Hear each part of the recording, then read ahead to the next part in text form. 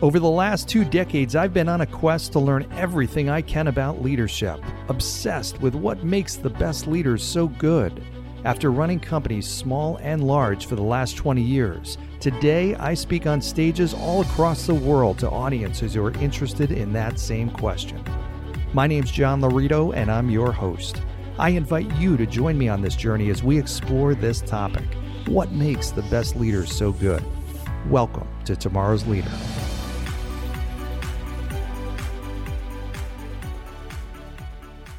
All right, welcome to today's episode of Tomorrow's Leader, where we dive deep on all things leader related to leading yourself and leading others. I am John Laurito, your host. And today's question is your organization, talking to you leaders out there, is your organization a rules-based organization or is it a culture-driven organization? Pause. Let me let you think about that for a minute. I don't know. Is it a rules-based or culture-based organization? And here's what I mean by that. Now, for me, in leading many organizations over many years, there were times where my organizations were one over the other. It's hard to have them be both. And here's what I'm talking about.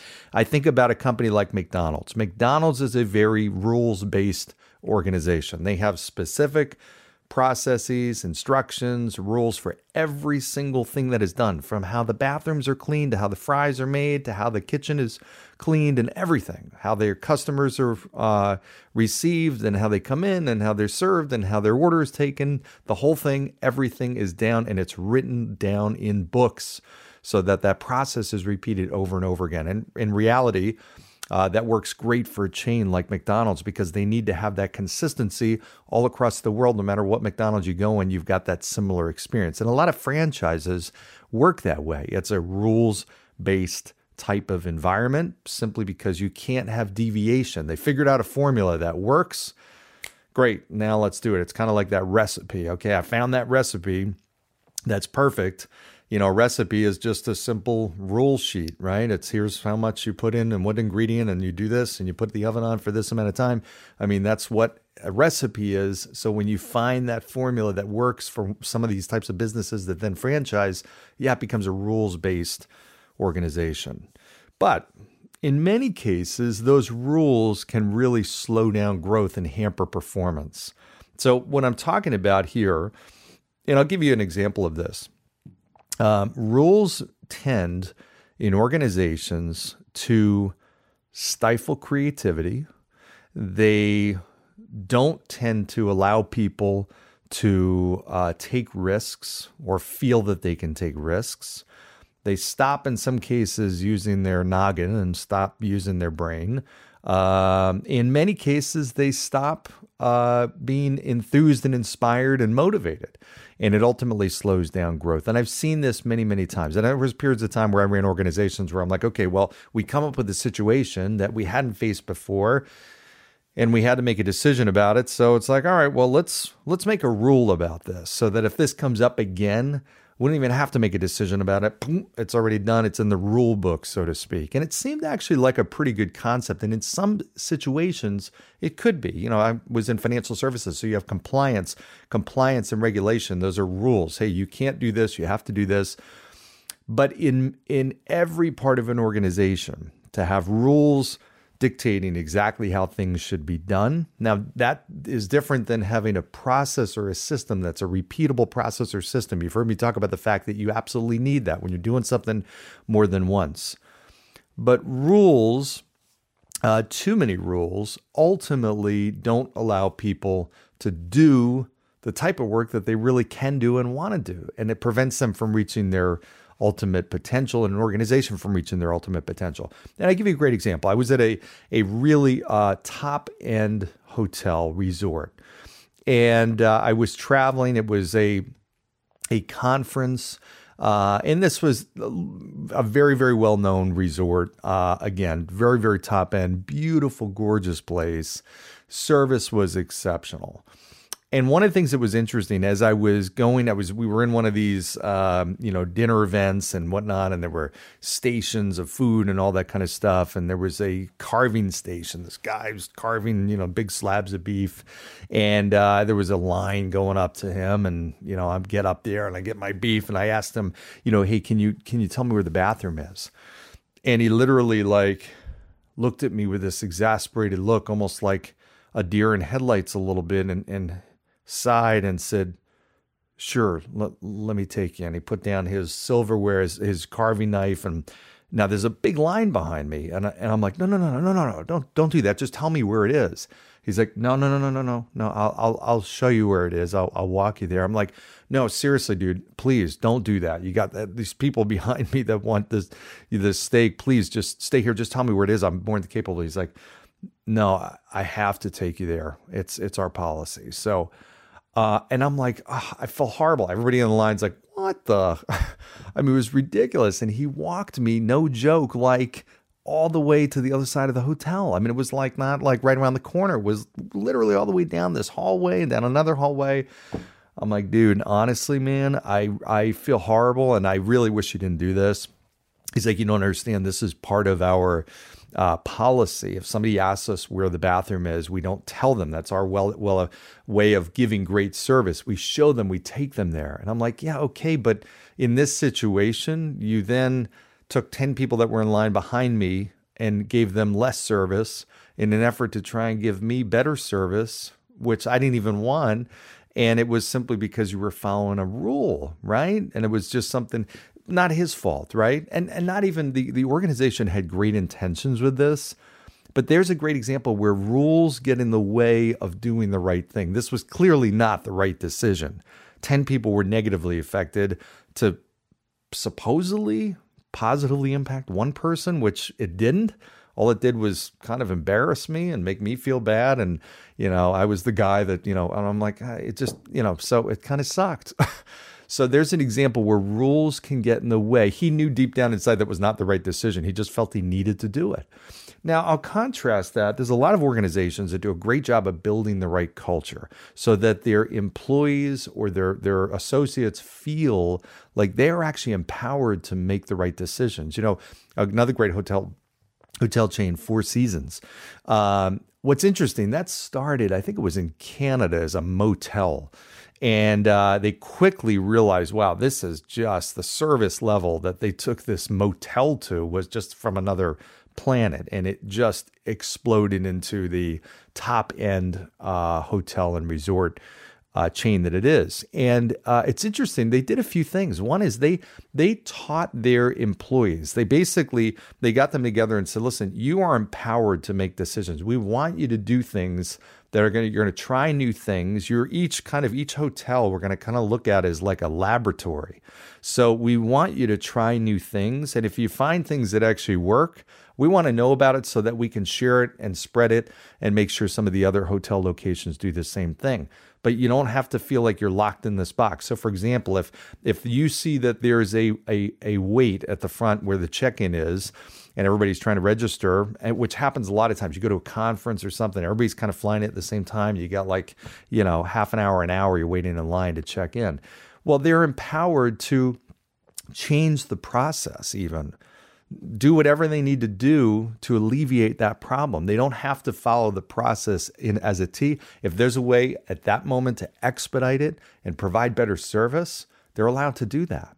They're also encouraged to take risks and not worry about failure or anything like that. The CEO gave out extended stay, I believe it was, is owned by Four Seasons, and the CEO of that organization gave each employee, when he started, a get out of jail free card, which is really cool. And the concept was, listen, this is your get out of free card. I expect you to use it. And if you use it, I'll give you another one. Bottom line is, I don't want you to worry about penalties for mistakes. The only way we are going to grow and get great is if we take risks and you take chances. And when you do that, yes, you will make mistakes and you will fail. If we're not failing and we're not making mistakes, we're not stretching the envelope, we're not pushing the envelope, we're not taking chances, we're not thinking creatively, we're not really pushing ourselves to get to our potential. What a great way to set the right culture, right? So when you have an organization as a leader and you drive the right culture, what happens is it allows people to make better decisions. It allows people the freedom to really do what they're capable of doing. I've seen so many people that I've worked with that, if I gave them a kind of a playbook and said, hey, here, I just want you to execute this playbook. That's it. I've already come up with all the strategies and the tactics. I just want you to execute this playbook to a T. Don't deviate. Don't experiment. Don't take a risk. I just want you to execute this playbook to a T. What happens is there's no way I'm going to get the best out of this person. First of all, no real A player is going to put themselves in that situation. They're not going to succumb to that. They're not going to feel good. Maybe they'll do it for a brief period of time, but eventually they're going to say, you know what? I'm not here just to execute a playbook. I want the ability to make decisions and to think and to lead and to reach my potential and push myself and fail and, all that stuff. That's important. But I still see organizations do that a lot of times. I see that playbook mentality from even some great, phenomenal organizations, not just the franchises. I see this in organizations all the time. And what happens is that frustrates your A players, and then we're surprised when those A players go somewhere else. And oftentimes they don't go somewhere else because they're being offered a better package or more money. Actually, they're going somewhere else because they're actually offered the ability to tap into more of their potential and their brain power. They have more empowerment. They have more autonomy and independence and flexibility. That's literally the only difference. I actually know many leaders that have made that move where it was either a lateral move income-wise or even in some cases less because they got more with that. Okay, when people feel that they're not growing and they're not making the impact that they truly can make, they will go somewhere else. No doubt. It's just a matter of when. At some point, that will eat at them enough and they'll say, I can do more, I can go farther, I can make a bigger impact. I just have to find the organization that allows me to really do what I'm capable of doing. That's like having a car that's, 600 horsepower car, but you can only go on a 30 mile per hour road. That's not going to be much fun. And that's really not testing the limits. That's not doing, you might as well have a car that, might as well have a golf cart. I mean, it's not really, that car is just, there's too much capability in that car. It's on the wrong road. It needs to be on a racetrack. So your people oftentimes are like that too. Do you have your race cars driving on, suburban, development streets of 25 school zone streets? If that's the case, it's just not going to work. Temporarily it will, but it's not. Think about that for a minute. What is the organization that you are developing? Is it more of a rules-based culture, or is it a rules-based environment, or is it a culture-driven organization? Okay, there's a lot to driving the right culture, but when you do that, you have a set of principles and values and guidelines and core values that people ultimately understand, buy into, believe, are aligned with, and ultimately that's how they make decisions. They know what the vision is of the organization, and they know ultimately, and they're aligned in the right way, and they're empowered to make decisions, and ultimately they're making decisions that are in alignment with that. Now, you run the risk as a leader of having variation and mistakes made and all that, but that type of organization, when there's a really strong culture and it's clear and it's well-defined and it's something that's really developed intentionally, sometimes there's cultures that come kind of accidentally, but with deliberate intention. Here's the culture I'm looking to build. When you do it as a leader, you can almost step back. And that's where you allow, that's as a leader where you can trust the fact that whether you're there or not, that the organization will run as well without you as it will with you. That's when you have a cultures-based organization. So we're going to talk more about this. I'm going to have other episodes where we talk about, okay, because I've got a lot of questions on that. How do you actually build a culture? Like what comes into that? What are the things you say? and do, and the behaviors you reward, and how does that actually work? I'm going to go through that. I'm going to take an episode that's specifically dedicated to how do you build a winning culture. I'm going to go through the good, the bad, the ugly, everything, and give you some good stories to tie into that too. So with that said, I hope you didn't notice we had a little bit of a battery malfunction. So in the middle of this, it went out. Hopefully you're listening to it and saying, wow, I didn't even know, because the production quality was so good. I didn't know that Laredo screwed up like that. So in any event, I did. So hope you enjoyed today's episode. Hope this was helpful. Please message me. Let me know what you got from it. Maybe some takeaways, as well as other challenges that you're having that I can help with. I'd love to do an episode. I won't even mention your name if you don't want me to. I will just do an episode on your situation or your case or your issue or challenge that you're having. I'll put some thoughts out there and be happy to do that.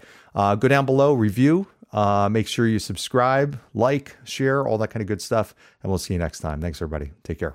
Thanks for joining us on today's episode of Tomorrow's Leader. For suggestions or inquiries about having me at your next event or personal coaching, reach me at john@lauritogroup.com. Once again, that's JOHN@LAURITOGROUP.com. Thanks. Lead on.